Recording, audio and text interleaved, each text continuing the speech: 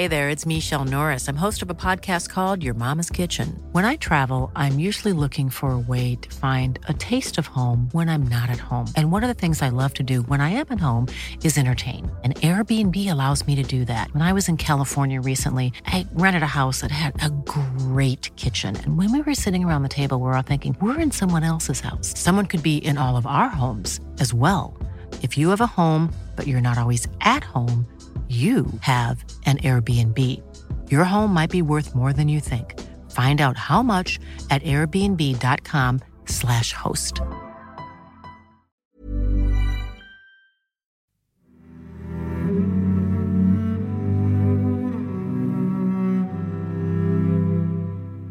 When I'm on the bike, I don't feel like I've got a gender. It's not part of it at all. You know, it's my legs and my lungs and my bike, and I can't see anything because, you know, it's me looking out at the world. I see the road. The road doesn't have a gender.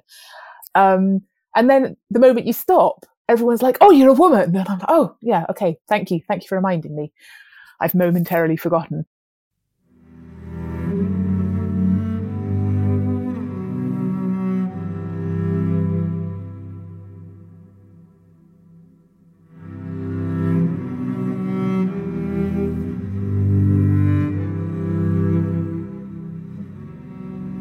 Welcome to the Adventure Podcast and this conversation with Emily Chappell. Emily, in her own words, likes bikes a lot. She began her two-wheel journey as a cycle courier in London before cycling across Asia and Iceland from Anchorage to Seattle, and was the fastest woman home in the 2016 transcontinental race. On top of all of this, Emily is also an academic with a master's in gender studies, which incidentally is where this particular conversation took us. It wasn't until towards the end of the podcast that Emily mentioned she's done dozens of podcasts before, and usually she tells similar stories about the cycling that she's done. But we naturally drifted onto the subject of gender here. The conversation was especially relevant as, at the time of recording, physical and violent attacks on women and sexism in the UK are resulting in big conversations online and are extremely topical and poignant. And it sort of got personal in a good way. Emily's experiences, her intellect, and her studying led us down a path where really I was just there to listen, absorb, and learn.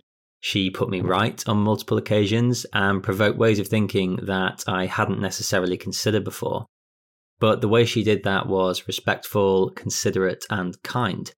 From a personal perspective, it's one of the more poignant adventure podcast conversations I've ever had.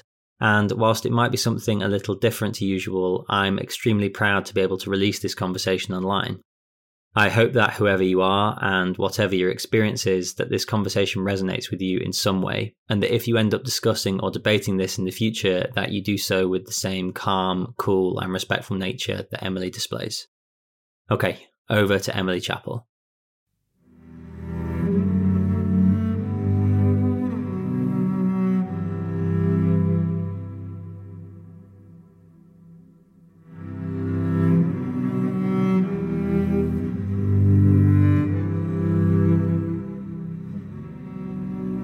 So I guess a logical place to start would be if you could just kind of introduce yourself. It gets weirder the more I ask this and realise how strange a question it is, but who are you and what do you do? Hi, well, my name's Emily Chappell, and the short summary is I ride bikes quite a lot. So I've done a lot of long distance stuff. I've done lots of long tours. I cycled across Asia once. I cycled across Iceland and North America in winter, which was quite cold. I've raced a few times. I won the transcontinental race in 2016. And way back before all of that, I was a bike messenger, which I think is what kind of got me going on all of the stupid long distance, going on forever stuff. So how do you, I mean, it'd be good to talk about childhood, I guess. Like, how do you go from, being a young child to becoming a bike messenger? Well, I don't have a good answer for this because I think you read a lot of, the books that cyclists write and all of that. And they all start off with some sort of touching story about learning to cycle or being really into it as a kid, or, you look back and you see the signs. And I didn't really have any of that. Like, I often joke that if all the people I was in school with could see me now, they would just be like, what, her? like, I am the last person you would have expected to turn into what I've turned into. I wasn't an athletic child. I wasn't into sport. I was a bookworm. I was really nerdy. I had moments. I used to like being outdoors a lot. I used to run around in the hills on my own. I grew up in Wales and things like that. And I did ride a bike a bit, but not much. I had periods where I was into it and periods where I didn't. I didn't learn till I was about 7. So there's no obvious connection. I can now look back and remember things about cycling as a kid and think, yes, but it wasn't a preordained thing. I was briefly very into it when I was about 14. I did a bike tour with my dad in France. And for that summer, I was really into cycling. But then I came home and I had bad knees and I got glandular fever and I became a teenager, and it just was off the table completely for really about 10 years. And then it was when I moved to London as a recent graduate. And for some reason, I was terrified by London, and I was terrified by the thought that people would try and ride bikes in this horrible city. But I also wanted to have a go. So I got a bike, and that was actually 15 years ago this month. The rest is history. So I commuted, got really into commuting, got kind of irritatingly into commuting, if you ask my colleagues. I was that annoying person coming in saying, oh my God, I feel so great. I feel so alive and fit. Wonderful. I love bikes. Everyone should do this. I'd like to apologize to them all now. And then obviously from there, I became a bike messenger, and it just, it spiraled. You get more and more and more into it. How do you go from being a not particularly adventurous bookworm to, what did you study and why did you move to London? No, again, not good answers. I studied literature and loved it, still love literature. I've written 2 books. I read books all the time. That's pretty much a constant. And I moved to London because I didn't know what else to do. I just finished a degree. I had no clue. I had no sense of what I was going to be able to do or what career lay ahead of me. So I just moved to London and started temping and applying for jobs in things like journalism and copywriting and PR and everything that people told me I could do with a degree in literature, which none of it seemed like the thing I wanted to do with my life, but I just didn't have a clue. And my ambition when I was younger was to be a writer and write books. But, everybody wants to be something outlandish when they're younger. I also wanted to climb Mount Everest and who knows what else. No one thinks their childhood dream is going to come true, because in most cases it doesn't. I was completely lost for almost a year when I first moved to London. It was just, I didn't know what I was doing. I didn't know why I was there. I wasn't happy. I was probably the most unhappy I'd been in my life.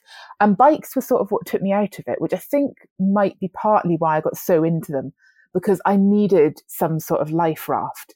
And when the life raft came along, my saviour arrived in the form of a cheap yellow road bike that I got on Gumtree. I just clung to it and was like, you are my saviour. I will stick with you forever. You have taken me out of this. And I think it was partly that, I needed a big thing in my life to give it meaning and direction. If it hadn't been bikes, something else might have come along. I don't really know what it would have been, but it happened to be bikes. So that sort of became my thing. And then the wonderful, I don't know if you would call it irony or what. Bikes were what led me to my dream of being a writer.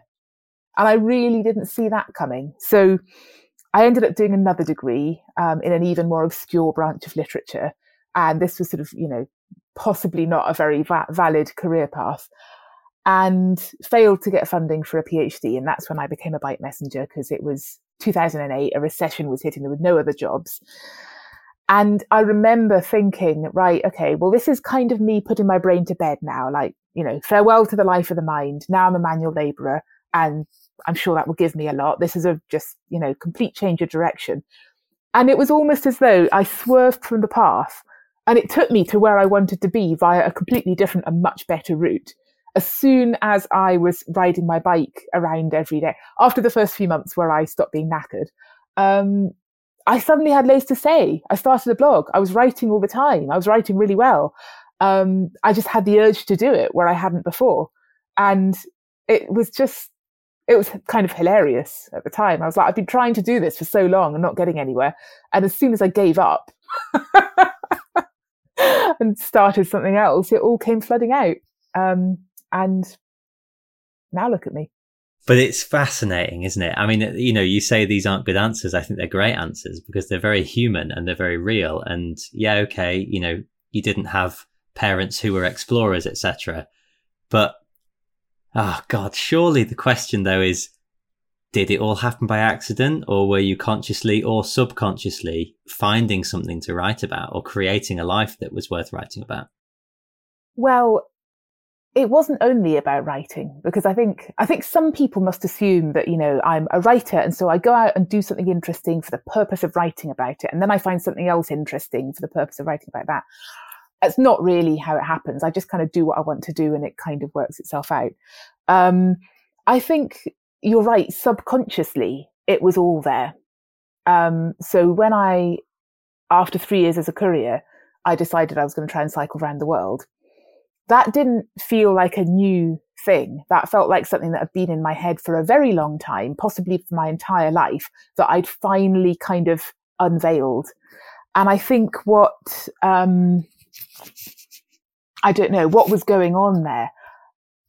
I mean, basically, I'm just living out all my childhood dreams, which is great. I think the sad thing is that I had these childhood dreams. You know, whenever I heard about, for example, someone cycling around the world or someone writing books or all of that kind of stuff, there was this sense of, I wish I could do that. I wish I was that sort of person. I want to do that. This is interesting. You know, we find a lot of stuff interesting that we hear and that we see, but there are certain things that we find interesting in a way that's like, that's interesting in a way because I want to do it. And then on top of that, there came all of the terrible social conditioning, this sort of, oh no, but I can't because I'm not very clever, because I'm not very strong, because I'm not very good at things, because I'm not very capable, because women can't do these things, because that was a huge hurdle. It's not the only one, but all of the people I saw, you know, doing things like writing, well, not writing books so much, but, you know, cycling around the world, climbing Everest and all of that, they were all men. So I was still inspired, and a lot of them are still my heroes and role models, but there's this sort of extra hurdle because they're even further away from you, because they're not just, you know, superhuman and strong and different, but they're also, you know, you've been brought up to be a woman and you've been told certain things about what you can and can't do. And also, you know, I could have been more sporty as a kid, but I was really brainy and nerdy and I love books. And so you get kind of squashed into a niche. And there were occasions where I did go and do sport and I wasn't bad at it, but the other kids who were into sport kind of didn't want me there because like this was their thing and I was a weirdo. And there's all these little things in life that just sort of nudge you in certain directions, which means you've got a lot further to sort of fight your way out of that if you want to go and do whatever it is that you secretly have set your heart on. So what I think happened was that I had always wanted to cycle around the world or do something of that caliber. And I was just very, very lucky that life kind of played out in a way that a few of the hurdles got removed. And I could, for a start, just see the ambition and be like, oh yeah, I actually want to do that thing. And then once I'd acknowledged that, sort of realized, okay, maybe I actually could. And I think it was mainly couriering that did that, because couriering was the first kind of really, you know, mad, dangerous, adventurous thing I did. I was a very good girl before that. And I learned so much about how to be in the world, because like you're on your own, on the bike, in the traffic. You've got this job to take an object. It's like being on a secret mission. It's like, here's your package, take it from here to here very fast.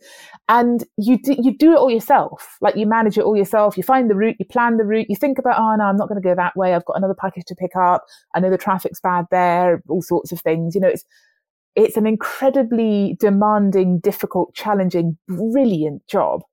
And you also have to deal with, you know, there is a lot of aggro, there's danger, there's traffic. You learn how to handle it. I learned how to shout at people. I'd never shouted at people before. You learn how to not take people's shit. And I'm still not great at that, but I'm way better than I was.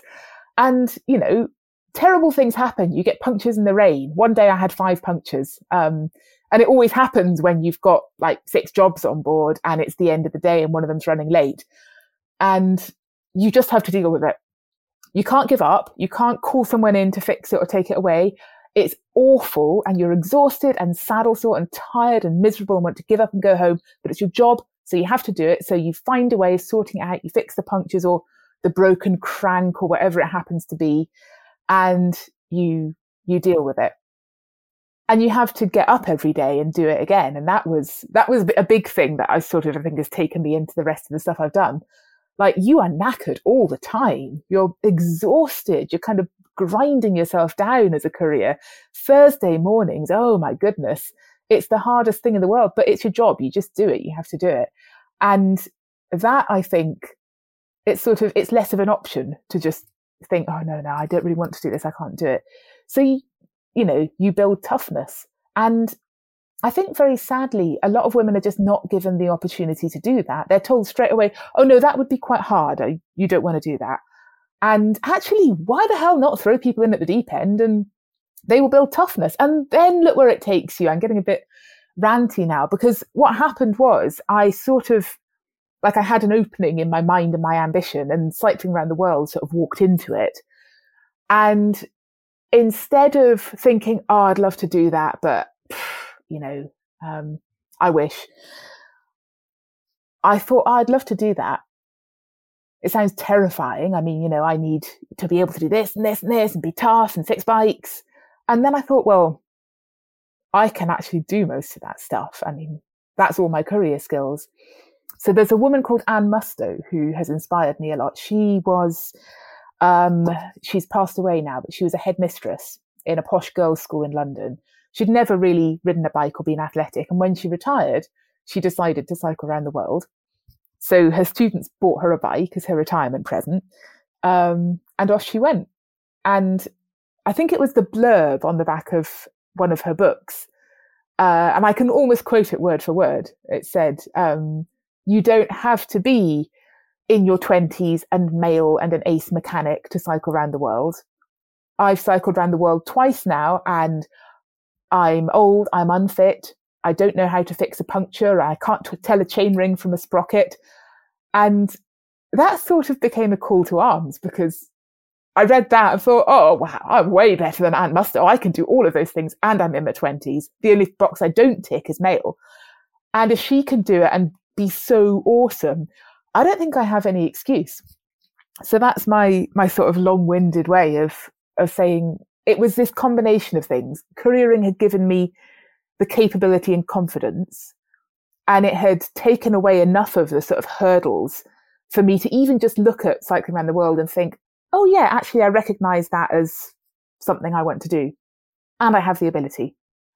And then there was this horrifying realisation of, oh my God, now I have to do it. But it's just amazing to go from, oh, what am I going to do in London, to cycle Courier, to cycling around the world. I mean, this is not a loaded question, but do you feel as though it was 100% just for you making the decision to go, or do you feel as though you had something to prove to the world or for the world? Oh, that's actually a good question. I think I want to say no. I think that came a bit later. Yeah, because I started off, like the year before I left, once I'd realised I was going to do it, I set a date for departure as far into the future as I could get away with, without it being so far into the future that I wouldn't do it. So, and I spent that year just stressing out about everything because I felt so naive and stupid. And I was naive and stupid a lot of the time. I have loads of really happy memories of meeting experts and asking them questions that betrayed just how clueless I was and embarrassing myself. But then once I was on the road, I very quickly realised that it was way easier than I thought, because actually, like, bike touring is super easy. You just ride your bike, which you can do. You stop and eat, pretty easy. You find somewhere to camp and you sleep, very easy. And you just keep doing that. It's great. And all the problems that come up are things like punctures, which are not actually that hard to fix, It's actually just like living life in a slightly different format.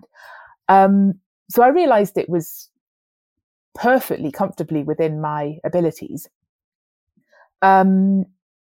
And I started to look for ways of making it harder, like, doing massive distances and going over mountains and going through very challenging climates and things like that. And then I think it was when I started to meet people who treated me differently, because I was female, it just made me all the more determined to, my fragile ego, to really overdo it and prove that not only was I perfectly capable, I was way stronger than them. Because as you go, like there's certain routes that people take across Europe and Asia when they're bike touring, especially in Turkey, because everybody kind of gets funneled through Istanbul. I met quite a few other bike tourers. They were all men, one or two couples. I didn't meet my first female bike tourer for like another 5 years or more, and they were all really nice. But I think there was this sort of assumption that they knew their stuff and I probably didn't. And there would be this dynamic where, they'd compliment me and say, "Oh, you're a pretty good cyclist."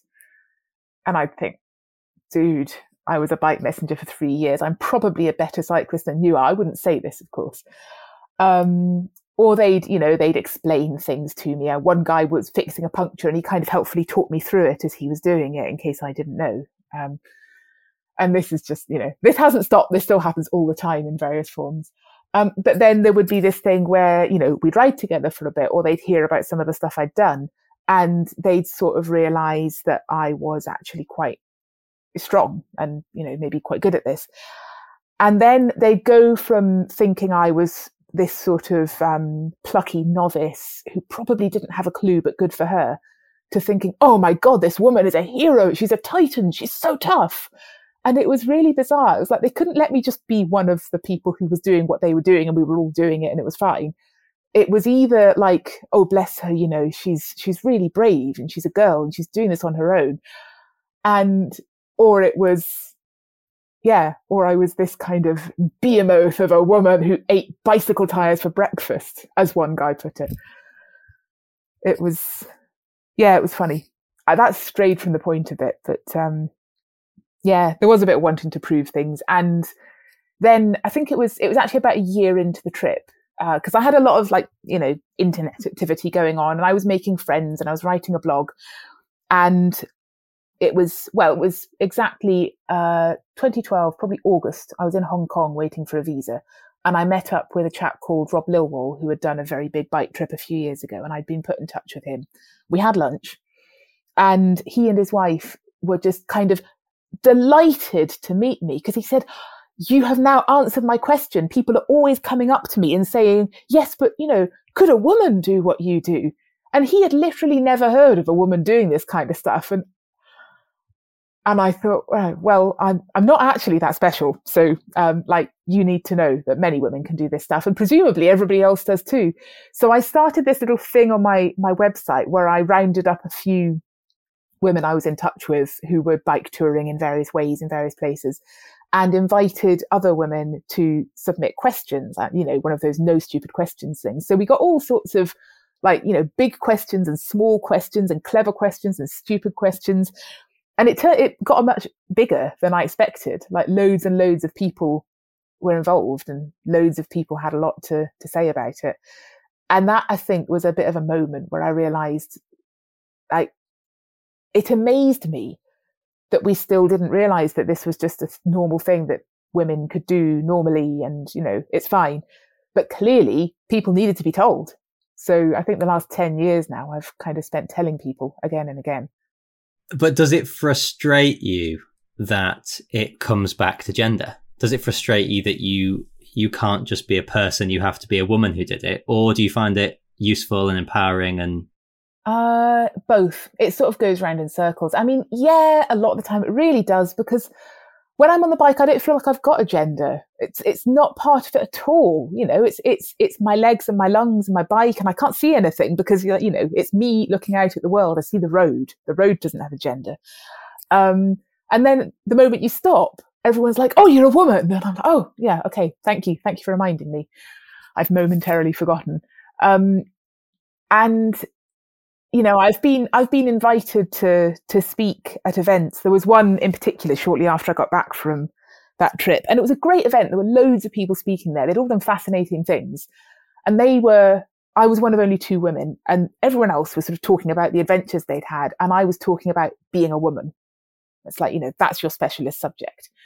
And it's like, can we just perhaps, give up on talking about our gender for a little while? Because I've got some really cool stories that don't actually involve gender at all.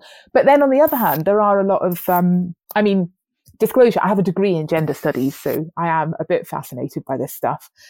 And it is really interesting in other ways. So when I was on that big trip across Asia, you have, in many ways, a very different experience traveling if you have a different gender, or like loads of other things, if you are from a different racial background, or many, many other things. So an example, I've got a couple of examples. When I was in Turkey, at one point I met up with a couple of Dutch guys who were following the same route I was. And we kind of compared notes on the last few days. And every single night I had planned to camp somewhere, but I'd had a touching encounter and been invited to stay in someone's house in a village and spent a lovely cozy evening with a family and made friends and been fed a lot. And every single night along the same route, they had camped in the snow. And one night they had actually been moved on because people didn't want them there. And everybody was like, oh, you're so vulnerable as a woman. And I thought, no, actually being a woman is way better because everybody wants to protect you. You do a lot better in some ways.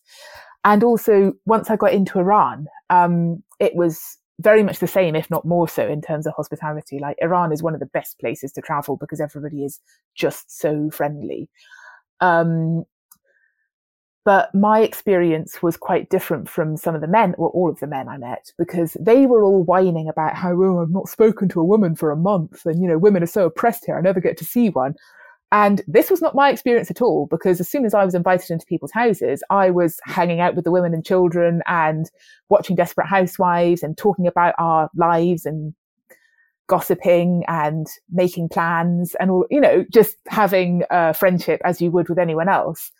And because society there is segregated in that particular way, the male travelers were just not having that experience. So any sort of difference that you have as you travel changes your experience in many positive and many negative ways. There are negative things. But it's really, I have no regrets. I wouldn't change anything. I'm really happy that I've traveled, as a woman, as I am.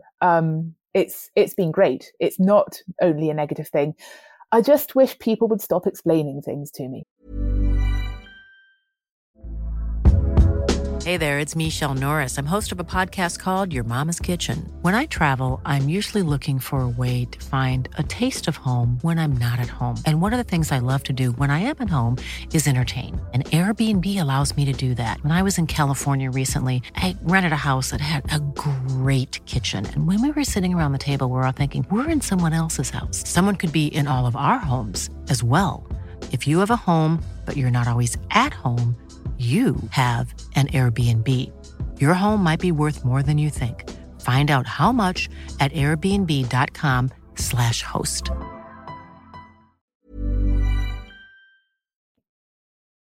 I think there's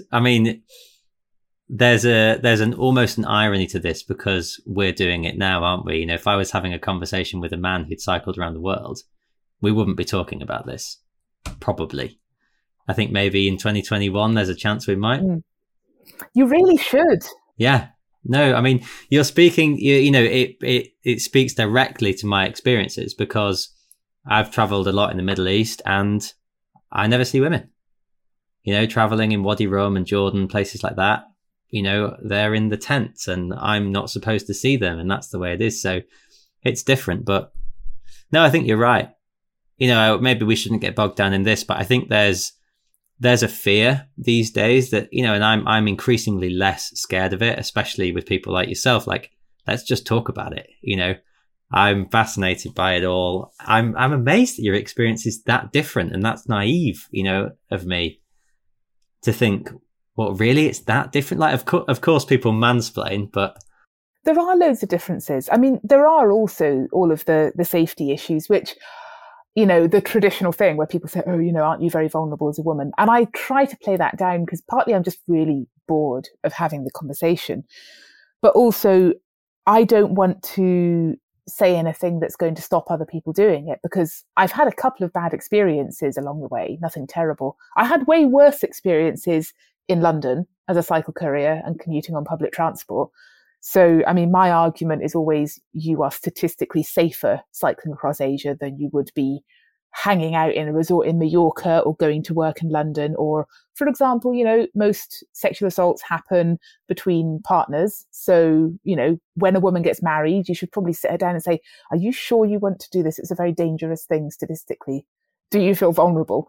So, you know, that's my facetious argument about that.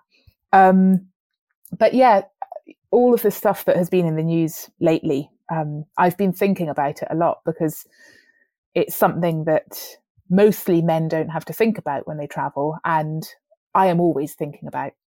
I'm always thinking about it here as well. It's not really that different. And there are differences in the way it happens, but it's just a very big constant part of the experience. And I'm quite interested to know, I think a lot of men might not even know, but what are the things that men are constantly thinking about? What are the parts of men's experience that I don't know about? And I think a lot, I mean, I don't know, I'm not a man. I think you might, as a man who travels, not even be completely aware of it because you just think this is the way things are. This is the normal, neutral experience. But it will be interesting as this conversation evolves to see what, I don't know, what differences there are. I think they will be profound. I think there will be natural crossover, but how can there not be? I mean, I was robbed by a lady. She was wearing a short dress. We were in a bar in Kenya and she was local and she came over and sat on my lap and she stole my wallet and my phone. And I was 19, 20 before I knew what to do. And, you know, that experience was probably exclusively going to happen to me because I was a man. But I don't feel unsafe in these parts of the world, but, you know, in a kind of sexual assault capacity at all. You know, my safety concerns are centered around people either, depends where we are in the world, but robbery is probably about as scary as it ever really gets. And that's genderless, you know, I would probably argue. I'm not completely sure about that, actually, because I know a lot of people, all the people who were doing the sort of across Asia thing the same time I was. Anecdotally, most of the male cycle tourers I know have been robbed or mugged or held at knife point or gunpoint. And most of the women haven't. This is just the people I know in my experience, but very dangerous for you men. Are you sure you should be doing this sort of thing? Well, isn't that worth considering?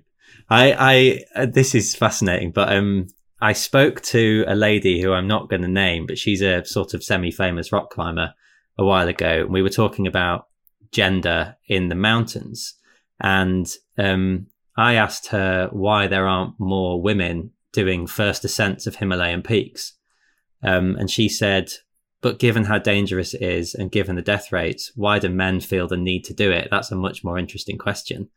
And it kind of shook my world a little bit. Yes. Yeah. It's the language we use, isn't it? You know, and stop Asian hate and the argument around, well, hang on, shouldn't we be calling this stop white terrorism? That's the point. We talk about women, but when are we going to talk about men? And, you know, I don't know, maybe now's the time. This is a very good point. I love her argument. I'm probably going to sort of re-quote that at some point or just steal the idea.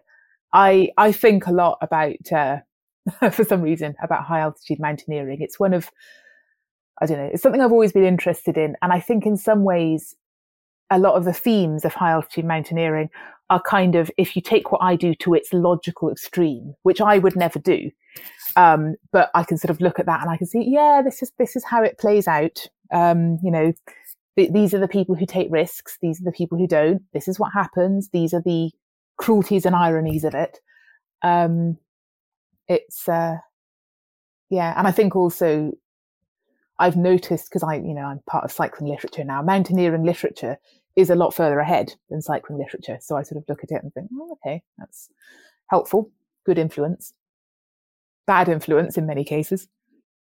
But and again, I'm just continuing down the gender train here, but that's a male-dominated world. We're still, obviously there are women who climb high altitude peaks, but when you look at the Boardman-Tasker, prize every year for mountaineering literature, that's a white bloke list. Oh, the last 2 years they were women, but yes, yeah, in general.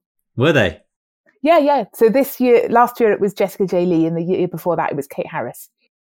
Yeah, well, that's good. I think that. Oh, but then it gets even more complicated, which is how many, what's the ratio of men and women writing books, and then the merit of that, etc., etc. I was on the shortlist for the Boardman-Tasker last year and had a really interesting conversation with the chap who came to film me for the sort of, the section that we did. Very much along these lines, we were talking about who writes books and who gets books published, and how the bias is there, as far back as, do women do these things? And then when they do them, do they write about them? And do they write in a format that will be published? And will publishers be willing to publish them? And do we get to read them? And so do we get this influence on all of our sort of personal narratives? And it's a very complex thing. And I've thought about this and thought, how would we balance this out? And I thought, we should, if you wanted to do, say, a festival of women's adventure literature, it would have to be not just books. It would have to be also blogs and zines and social media and all of the other ways. And he said, yeah, there've been things of women's letters because, back in the last few centuries, a lot of women travelled, but they were less likely to have books published about it. But they wrote loads and loads and loads of letters. And so you have to take that format into consideration. But these things are often less accessible to us as readers. And I'm really going to try and steer away from this soon, but you've got is it a degree or a PhD in gender studies? And I'm fascinated. But a master's. A master's. Okay, cool. Well, I haven't, so I'm feeling very outmatched here, but it's interesting. Do you think that we should look to compensate? So, we don't need fairness. We don't need 50-50 split. I think, of course. For one thing, isn't it incredibly boring to just publish the same book again and again and again by a man called John who went up a hill? Even just finding some different people with different backgrounds, we're going to get some different stories. Is that not way more interesting? I am really amazed. I know of a person recently who, is an athlete who's done extraordinary things and basically ticks a lot of the diversity boxes. And I am astounded that this person's book has been turned down by publishers, if only because, surely at the moment you want all of the diversity boxes to be ticked. But in addition, the story is just incredible. And they're probably just going to carry on publishing books by men called John who went up hills. And it's made me quite cross. But also, it's way more interesting. One analogy I've used before is, I do love the books by white men about Everest. I've read so many of them. I really like them. I can quote shameful numbers of them to you. But it's like going to a 5-star hotel buffet and just having the chips. They're really good chips. I'm very fond of chips. But would you really walk past everything else and just go for the chips? Would you not want to try a bit of everything and possibly overdo it a bit? So, yeah, I think we should. And I don't know who we have to, arm twist, but I'm willing to go and twist their arm. But isn't it all about appetite? I don't know. Do tell me if you disagree. I'm making this up, but I am a bearded, heavily tattooed, bald, white bloke who really likes going on adventures. And the stories that resonate most with me are usually white blokes with beards going on adventures. Now, is that because that's what they all are? Or or because that's what I am? Or did I become that because that's what's resonated with me for 15 years? I don't know that I know the answer. I don't know the answer either, because those books really resonate with me as well. And I tick a couple of those boxes. I'm mostly bald. I've, for people listening to this podcast, I have recently shaved my head. But I'm not a bloke. I don't have any tattoos. But I do realise that, I grew up reading everything that I read, and all the adventure and travel stuff I read. By and large, it was, it was white blokes. And it troubles me a bit that I think I identify a lot with white blokes. And I think my personal sort of, the way I see myself, the way I have done the stuff I've done, has been influenced by something that is not even me, but I didn't have any alternative sort of influence. And now, for example, so reading books about men dying on Everest, it's kind of like, when you go on holiday and you want to read just a thriller or a romance, something quite formulaic, you know where you are with it. That's when I pick up books about men dying on Everest. It's like, that's my formulaic comfort read. I'm not sure what that says about me, but it does sort of worry me that partly that I'm so fascinated by men dying on Everest, but partly that is what I find comfortable to read. And yeah, sometimes I read, books by women doing interesting things, and it's a bit more hard work.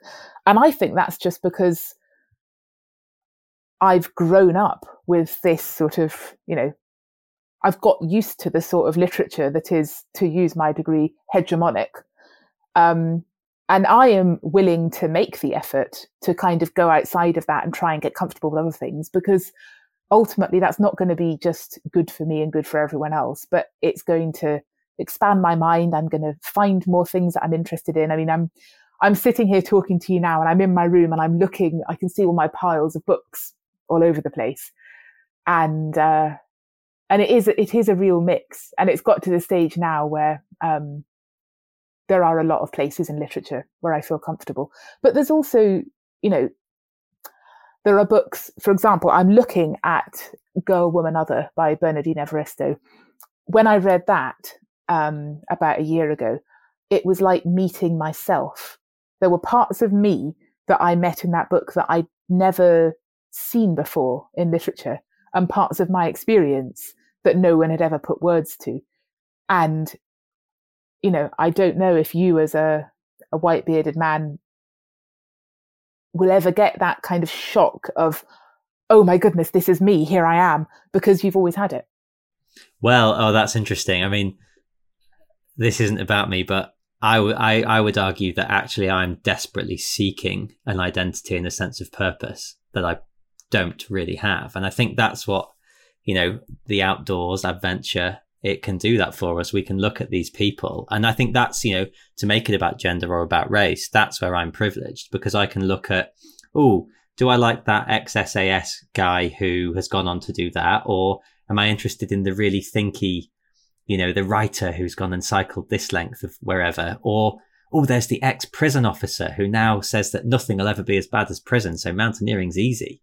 I can just, and I was really self-consciously just a moment ago looking around the room thinking, oh, come on, it can't all just be white blokes on those bookshelves. But I'm ashamed to say that it mostly is. And that's, I'll admit that's an accident. It's the path of least resistance, I think. I don't know. Like, it's not any of us getting anything wrong. It's just, unless you really think about it, that's where you end up. So one of my hobbies is every maybe 2 or 3 times a year, somebody will publish a list on a blog or in a newspaper or something of the top cycling books. And usually it will be a list of about 10 white men and Dervla Murphy. That's pretty much the format. Sometimes they miss out Dervla Murphy. So my hobby is going on Twitter and saying, "Oi!" And it's actually getting quite boring. And then, then we start a Twitter thread and everybody talks about their favourite women who ride bikes. But the people who've written the lists will often respond, and they will usually say, "Oh God, yeah, I'm sorry, that just didn't occur to me." And I think the problem, which is not an easy problem to put your finger on or solve, is how do we stop that from happening? Because I'm sure I've done that myself in the past. Think of a list of, your top books or top whatever. And unless you make an effort and you remember to do it, you might just end up with a list of white men because just they're there, they're right there. And that's why I think, all of us who are doing diversity work, whatever it is that even means, you kind of just have to keep banging and banging and banging on at it. Like, my hobby of arguing with men-only lists is kind of small and funny and a bit tiresome for everyone.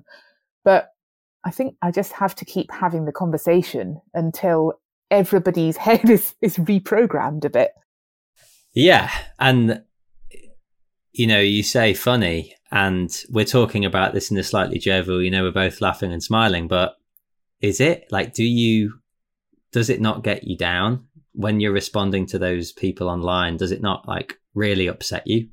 Is it affecting mental health? This particular thing doesn't. This is actually just something I kind of roll my eyes and I'm like, not again, but it's fine. But one of the things is I do a heck of a lot of extra work just pointing stuff out and thinking, well, someone has to have this conversation. I guess it should be me. I've got the energy. I've got the standing and the status. Some people will listen to me because they think I have done some cool things. So I've got a bit more respect. So I suppose I should wade in and spend 20 minutes of my life talking to this person on the internet. And it's just, it happens in big and small ways. Sometimes it really is like, sometimes I think, right, today's job is to have this argument on Twitter. And it takes the whole day because it's a big thing. And sometimes it's just, I'm just going to respond and point this out. And that, I don't know if it affects mental health. It's another one of those things that's just a constant presence. And it's harder to opt out of. You could opt into it. You probably do sometimes. But you can choose not to notice it at all. And it doesn't have to be your problem. It kind of is my problem whether I do anything about it or not. And then sort of further down that line, the stuff that does affect your mental health a bit more, which thankfully, touch wood, has not touched me too much, is the horrible kind of violent, toxic hostility that a lot of women get online. And I've had just a few incidences where people have been a bit nasty to me. And it's surprisingly upsetting. It's really, when you see it from the outside, you don't realize how upsetting it is. And one of the sort of further upshots of that, which I realized a few years ago, is seeing that sort of stuff happen stops women from even going there. There now, I think, is probably in almost all women's heads online anyway, this kind of subconscious, it's not worth making that comment or saying how I feel or suggesting this opinion or starting this conversation because I'm going to get utterly slammed. And I realized this a few years ago when I was still a courier, because you get a heck of a lot of road rage as a courier. And it was always, it was like this constant attrition on your well-being. But it was also bizarre because, I had people, so many people all the time in vehicles shouting the most obscene things at me and shouting so angrily and so violently and occasionally like driving cars into me and things. And you think, that's not normal. That's not how people behave. But in this particular sort of circumstance, clearly, there was some reason why they felt they could. And that really, that constantly affected me. And that it was basically the reason I stopped couriering and moved out of London, ultimately, because I just got fed up with having to deal with it and it not ever going away. And I thought, well, I could just carry on and be miserable, or I could go and ride my bike somewhere else. So I did. And at that point, I made the connection with online and thought, yeah, it affects how you go about yourself in the world. We're probably missing out on so much cool stuff because women, and possibly everyone, I don't know, are just reluctant to say what it is they're thinking or what this idea they've had, or to say, I'm not sure how I feel here, but let's try out this argument, because they just know they're going to get the full force of angry men on the internet and they just can't be asked, or they're frightened or whatever. Does this feel brave? Does having this conversation feel brave to you right now? No, because I think we're friends, but I think I've not said all of this out loud before. And I also, to myself and to everyone else, I think I project like, I'm fine, I'm cool, I'm not affected by this stuff. You know, I'm strong and capable, I'm on top of things. And I think I find it hard to admit to myself as much as anyone else that all of it affects me. I just kind of try and, you try to be optimistic and get on with things. I don't want to whine. I don't want to be a victim. So yes, I live in constant fear of sexual assault. And yes, I, get very affected if people make terrible comments on the internet about me and all the rest of it. But I've just kind of chosen to try and keep my distance from that. And that is maybe not brave. I think maybe the people who talk about it and stand up for themselves and put themselves in that incredibly vulnerable position of being truthful about all of this are much, much braver. I think in some ways I'm dodging the issue. I hate to break it to you, but thousands of people are going to listen to this. Probably shouldn't point that out. But I think it's brave. I mean, I feel brave having this conversation because I don't need to. That's something I think about so much. I posted something on Instagram. I shared something a while ago and it was a little bit, what's the word? I can't think of it. I just didn't think it through. I just shared something that resonated with me. I wrote some sloppy words and I got eaten alive. And, I don't have a big social media following, but I probably got 30 angry messages and I stayed up until 2 a.m. answering some of them and apologizing to others. And I just thought, how have you got here? Like, why did you bother? This isn't your fight. Don't worry about it. Just stop. And it's like this conversation, and I think I'm not going to speak on behalf of men because I really don't want to, but I don't need to have this conversation with you. I don't walk around on the streets worrying about my safety. I don't have a different experience cycling around the world, but that's the point, right? We need to. And I think so many men are terrified of even, the word gender makes them run for the hills. And I think that's the online world. It's scary, but we do need to talk more about it. We do need to accept that there are differences. It hit me hard recently. Well, I think what you're saying about you don't need to have this conversation. I mean, we can turn that around and say, actually, no, you do. I've had this conversation a lot. You do need to have this conversation and you need to go to all your men friends and sit in your bars with your beers or wherever it is you do and have this conversation again and again. Because believe me, all of the women are having this conversation all the time between themselves and we're fed up with having this conversation. It's such a waste of time. Think of what else we could be doing. Can you not take this for a while and we will go and ride our bikes and climb our mountains and have fun and you can carry this for a bit? Yeah. I mean, how do I argue with that? That's the point, right? Don't. Off you go. End of podcast. Yeah. Even if I were to try to, well, what's our gender split? We do know. I think it's something like 60-40 or 70-30 male. So there you go. It's a good start, right? Great. Well, we've solved gender. What else did you want to talk about? Yeah. Well, I may as well fix, we could fix America. We could sort out, Russia annexing Crimea. It's going to be fine. So, I don't know. I'm actually really conscious. I'm conscious of the fact that we're supposed to talk about all of the wonderful, exciting things you've done, but people can listen to that in other places, right? And they can read some books. Does this feel like it's your thing? Like it's your purpose, like your reason to get out and fight every day?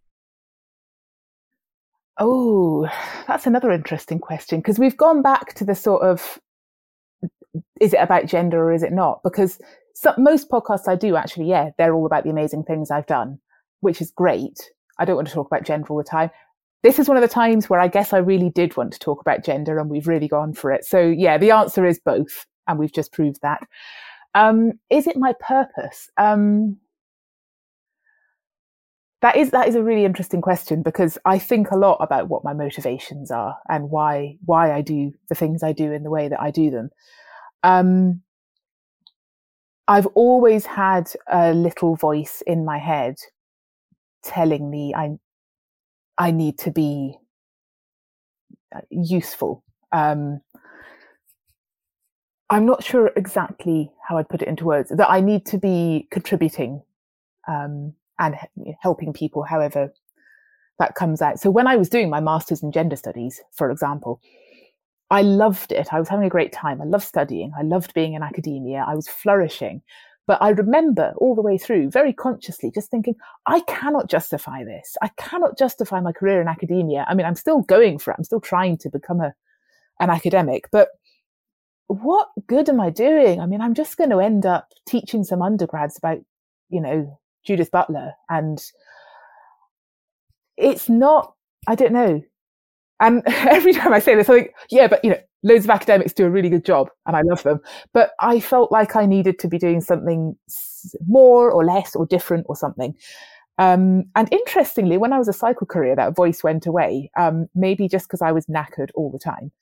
But I felt a bit more directly useful then. And then, yeah, when I got into bike touring and then very quickly got into constantly ranting about women's equality all the time, I didn't have to do that. A lot of people go bike touring, a lot of women go bike touring and don't then stand on a soapbox for the next 10 years. So, yeah, I have some sort of sense of maybe I just need something to fight with. I don't know. Like I'm reluctant to go all Mother Teresa and say, I just need to feel I'm helping people, because I don't even know if I am. Like, it might just be ego based. I might just need to feel that I'm helping people and justify what I'm doing in some way. Because I am also having loads of fun. I'm just doing what I want. So maybe it is just, finding a way of pacifying my ego. But yeah, I need to feel I'm useful. And I'm sort of wondering, I'm edging out of the cycling world gradually, because I kind of feel like my work here is done. Like, if I carry on doing what I'm doing, there's loads of other people doing it now, which is great and very exciting and very inspiring. And they're more relevant than me, and they're doing it right now, and they're learning different things and communicating different things and using things like TikTok, which apparently is a thing. I was a blogger. Remember blogs? So yeah, I need to have some sort of ongoing current purpose, but I also just need to have an ongoing challenge. I'm happiest when I'm on a fairly steep learning curve. I'm happiest when I'm in the thick of the fight. And it probably isn't altruism. It's probably just personal. I need to keep busy. Well, this it gets deep, even deeper, quickly and philosophical, but it's all ego. I mean, even altruism is egotistical, right? We have to want to do it. It has to make us feel good, or we won't do it. That's the root cause of happiness. And I think, you've nailed lots of what I think about, and the reason that I do this podcast. And, I think we're increasingly purposeless, especially in the West, we're purposeless. We have no great struggle. And if we can find our struggle, if we can find our reason, then generally we're happier, busier, more connected people. And yeah, it sounds like you're doing a good job of, rallying people and, people around the cause. Well, I hope so. I mean, I always have a lot of second guessing to do about this kind of stuff, but it seems to have worked so far. I think one of the things that I think I would like to remind you or insist that when I've been trying to encourage other people to go and, cycle around the world or do the transcontinental or something, what's at the root of that is not thinking that everybody should go out and, follow their dreams of adventure and all of that. Not everyone can or should or wants to. It's about wanting to pass on this sense of capability and competence and confidence that I found. So I found it in couriering initially. That was what really changed my life. And then the first time I attempted the transcontinental, I didn't even finish, but I came home and I remember just feeling bomb-proof. I was just invincible for a few weeks. It's a great feeling. You look at all the normal problems in life and you think, oh, come on, it's fine. It's fine. Like stress just wasn't hitting me for a while, which was quite nice. And that's when I started thinking, I really wish I could somehow like put this in a bottle and pass it out to people, because imagine where we would get if everybody could feel like that. It's not about the bike. It's about, people would start removing all the hurdles that are in their way and thinking, you know what, I really do want to become a scientist and cure cancer, or, you know, an environmental scientist, save global warming, or go into politics, or any of the many, many, many things that people can do to improve the world.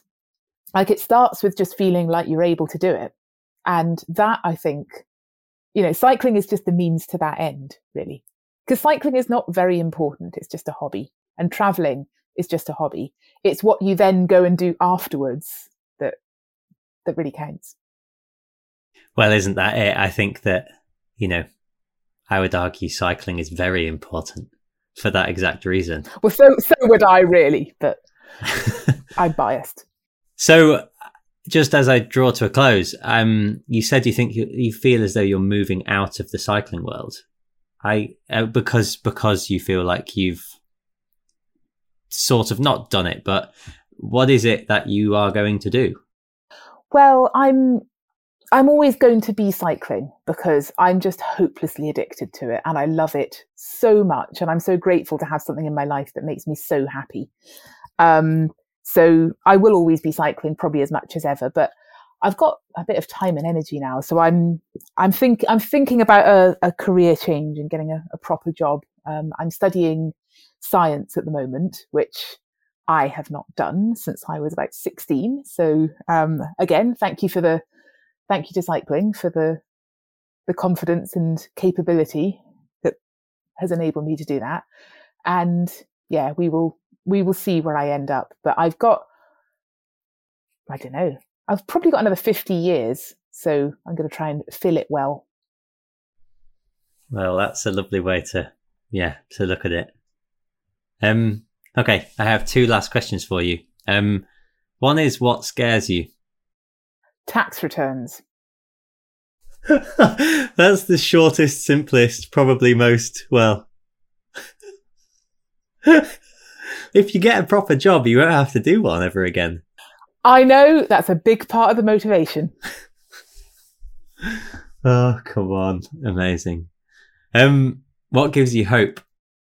Oh, that's such a lovely question. I could answer it in so many ways. Well, I don't want to just say cycling, though cycling is what gives me hope. I can't answer this question. All I can think of to say is hopeless cliches. At the moment, what's giving me hope is spring and just the weather warming up and the evenings lightening and the year kind of taking hold. Riding through the night into the sunrise and seeing the day get light around me gives me hope. And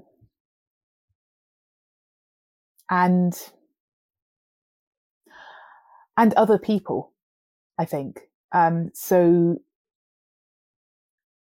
I've been really lucky over the last 15 years now to be part of an industry and a community, cycling, that is growing amazingly. Like, all the people I used to mess about with when I was a courier, they now all, like, you know, they run cycling businesses, they're journalists, they're bike builders. It's an amazing thing to be part of. And I didn't used to have any riding buddies who wanted to do stupid long distances like I do. Now I never have to ride alone unless I want to. I have so many friends who want to do the things I want to do. And watching so many people get into cycling and then do whatever it is they do with it and do all these things that I could never possibly do, and seeing all of that happening and knowing that there's so much more to come, that really, really, really gives me hope. So there you go. 2 questions, one very short answer, one very long one. That's excellent. Ace, well, we'll leave it there. Thank you so much. That was unexpected and took lots of twists and turns that I enjoyed. So thank you. Oh, you're welcome. It was a pleasure. Thanks for the chat.